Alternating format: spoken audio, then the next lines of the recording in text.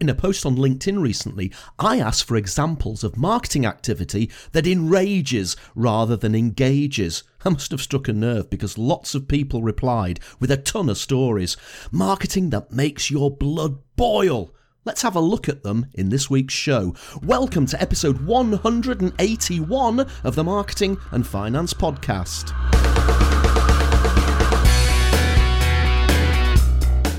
This is the podcast for ideas and inspiration on marketing your business and growing your business, and for discussing topics on all things finance. I'm Roger Edwards, a marketing guy and keynote speaker from Edinburgh.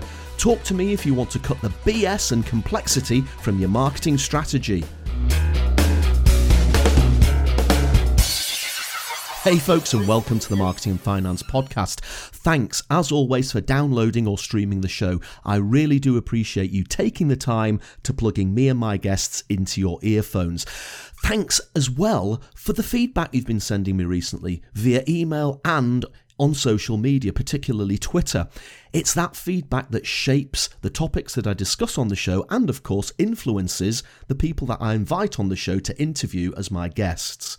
This week, however, it's just me and the mic. And I want to talk to you about marketing activity that enrages rather than engages, marketing activity that makes your blood boil.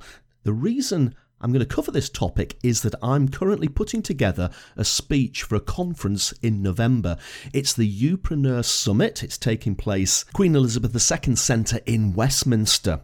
The topic of the speech, as you would expect, is about keeping marketing simple, but specifically on this occasion, because it's a conference dedicated to solopreneurs and people running their own businesses, as I want to examine this whole issue of marketing that just crosses the line, marketing that interrupts you, marketing that intrudes upon your day, marketing that enrages rather than engages, and of course what the alternatives are.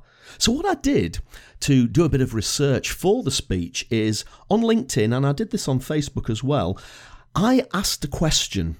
I asked people to give me examples of marketing that annoyed them, marketing that enraged them rather than engaged them. Now, you know, when you post something on LinkedIn and Facebook, you usually get a little bit of a response from your followers and from your connections, but I was surprised by how many people took the time to reply to this particular question. And it wasn't just one-line answers. You know, people took the time to write long paragraphs explaining examples and telling stories of this marketing activity that had really pissed them off. And it's given me a lot of ammunition for the speech at Youpreneur Summit, but also, of course, it's given me some material for the book that I'm writing, because the Youpreneur Summit speech and pretty much all the other speeches that I've done over the last 18 months about fighting complexity in marketing is going to be featured in my book, which is going to be coming out when it's good and ready.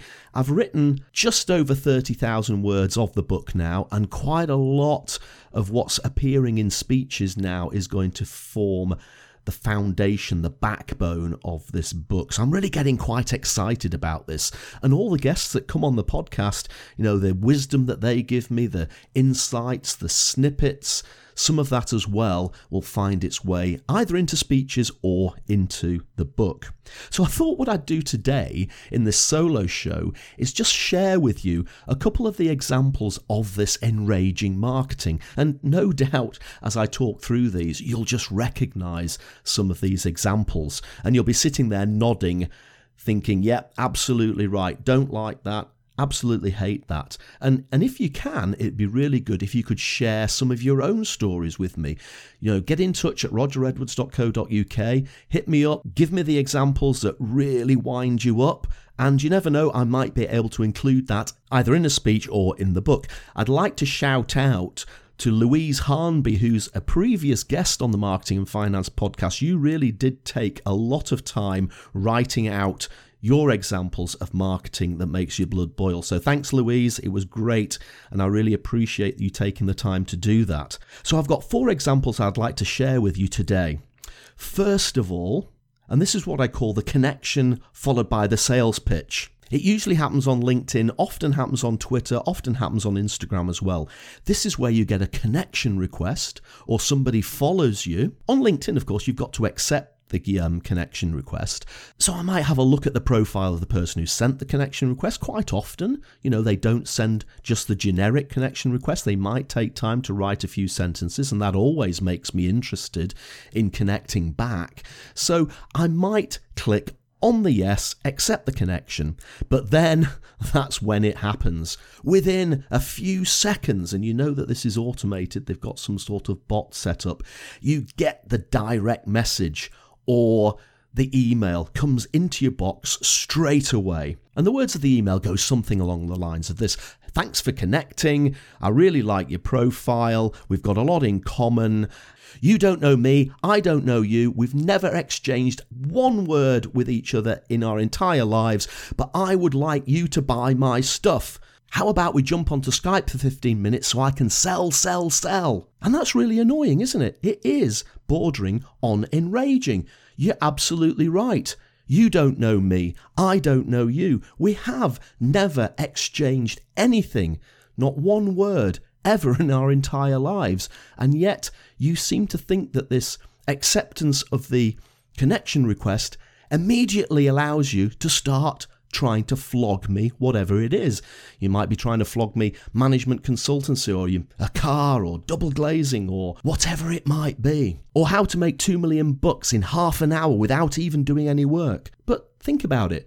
If you went into a pub, say you were going to a pub to meet some people for a drink, and you got to the pub before your friends arrived there, would you scan the people within the bar and look for people who were on their own and go up to them and say, excuse me, you don't know me, I don't know you, but I'd like to try and sell you my stuff? They'd tell you to take a hike, wouldn't they? But that's effectively what you're doing if you connect with somebody on LinkedIn, on Twitter, on Instagram, and you immediately bombard them with this really quite poor sales pitch.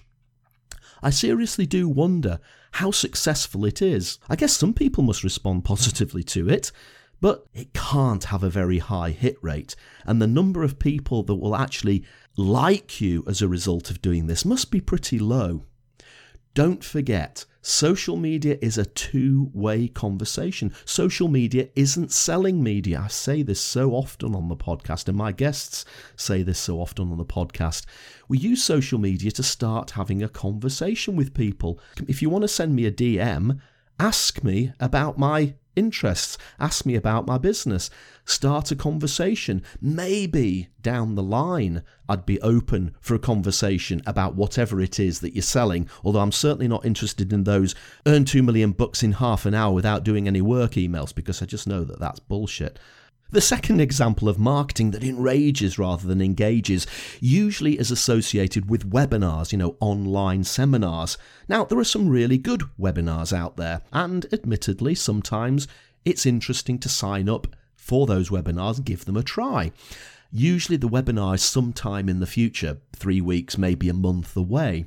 So you sign up. Now, I do know that when people run webinars, I've done it myself, you get a lot of people signing up, but actually on the day, you don't get as many people actually turning up for the broadcast itself. And you do want to send out reminders, of course you do, but some people really take this to the extreme. I had an example recently where I'd signed up for something, and this thing was, as I say, it was about 3 weeks away. I started about 2 weeks out getting a daily email. So there are 2 weeks to go until the webinar, and the following day, there's just under 2 weeks to go before the webinar. And of course, in the week prior to the webinar, the emails went up to 2 a day. Just a week to go until the webinar, you get the drift. And then, of course, the day before the webinar actually happened, these emails switched to hourly. Now, the interesting thing was that the webinar host was obviously on a different time zone to me. So I'd gone to bed, and when I got up the following day, I opened my email, and bang, there was about 7 emails on the hour, every hour. 6 hours to go till the webinar, 5 hours to go till the webinar, 4 hours to go till the webinar. Oh, for goodness sake, bang, I hit the red button, unsubscribe, forget it. Online marketing is geared towards creating a level of trust with a potential customer. We want to use online marketing to get our customers to like us, to get to know us, to get to trust us. If somebody's sending you an email every hour, it's intrusive, it's annoying, it enrages you. It doesn't make you like the individual running the webinar. It doesn't make you trust them. If they're going to bombard you with emails like that, do you really want to do business with them? Example number 3 of marketing that makes your blood boil.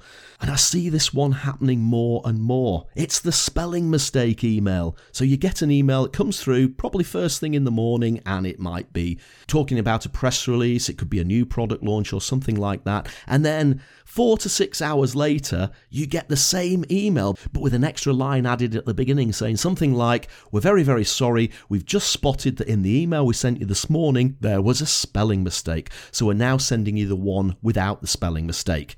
Oh, for goodness sake, come on, I know what you're up to. And the chances are I probably never saw the spelling mistake in the first email in the first place. It's just so obvious what they're up to, isn't it? I know what they're up to. And to be honest, they know that I know what they're up to. The 4th example of marketing that makes your blood boil is what I call the guilt email, or it actually could be the guilt pop-up. Again, it's usually an email or a landing page that's trying to sell you something. And again, it could be that subscribe to my course to learn how to earn $2 million in half an hour without having to do any work. So you'll get the first email, and then a day later, you'll get the second email pushing the same product. And then possibly a third one, and it will say, if you really aren't interested in making $2 million in half an hour without doing any work, seriously, then feel free to ignore this email. And I'm sitting there thinking, well, I was ignoring these emails anyway, wasn't I? But it's that almost patronizing, almost rude implication that by ignoring this email, ignoring the ability to earn this mythical $2 million in half an hour without doing any work, that you're somehow stupid, that you're an idiot. You also see this as a pop-up. So it might be a landing page, and you'll go to the landing page and, do you want to sign up for this course that will help you earn $2 million in half an hour without doing any work? And there's a great big yes button. Sign me up. I want to earn $2 million. And then there's the no button. No, I want to go back to my sad, poor, poverty-stricken existence. Now, okay, I've embellished that a little bit, but they're pretty close to that. And again, it feels patronizing. It's rude. I don't particularly feel that I like the person who wrote that. I don't particularly feel as if I could get to know them and trust them enough to do business with them. It's marketing that enrages rather than engages. Now, of course, we live in a world now where instant communication is possible across all sorts of devices, mobiles, tablets, instant messenger, FaceTime. People have to compete for your attention. Maybe in some instances these tactics do work. Maybe they get enough sign-ups to justify all the people that they piss off in the process. But my view is that if we take a different tactic, if we try to provide content like this podcast or videos or material that genuinely helps the customer, makes them feel as if you're giving them something for free, makes them feel that they can get to know you, makes them see the real you. People see the real you in video. People hear the real you in audio. And once they do start to get to know you and to get to like you and to get to trust you, maybe that's a better foundation for having the business conversation rather than this relentless sending out of constant, annoying, intrusive communications material. That to me is marketing without integrity. Let's start putting more emphasis on marketing communications that engage rather than enrage. Thanks very much for listening to the show. As I said earlier, if you've got any examples of marketing like this that makes your blood boil, that enrages you, please do get in touch. I'd love to hear your stories. If it's an interesting enough story, you might even want to come on to the show to talk about it. I'm always looking for new and interesting guests to feature in the Marketing and Finance podcast. That's all from me this week. Next week, we'll be back to the interview format. Until then, keep marketing your business to keep growing your business. Thanks for listening to the Marketing and Finance podcast. Do please look at the show notes at rogeredwards.co.uk/MAF for links to the apps and topics and books we discussed. If you enjoyed the show, please leave a review on iTunes. Simply visit rogeredwards.co.uk/iTunes and leave a review. I'll catch you on the next episode.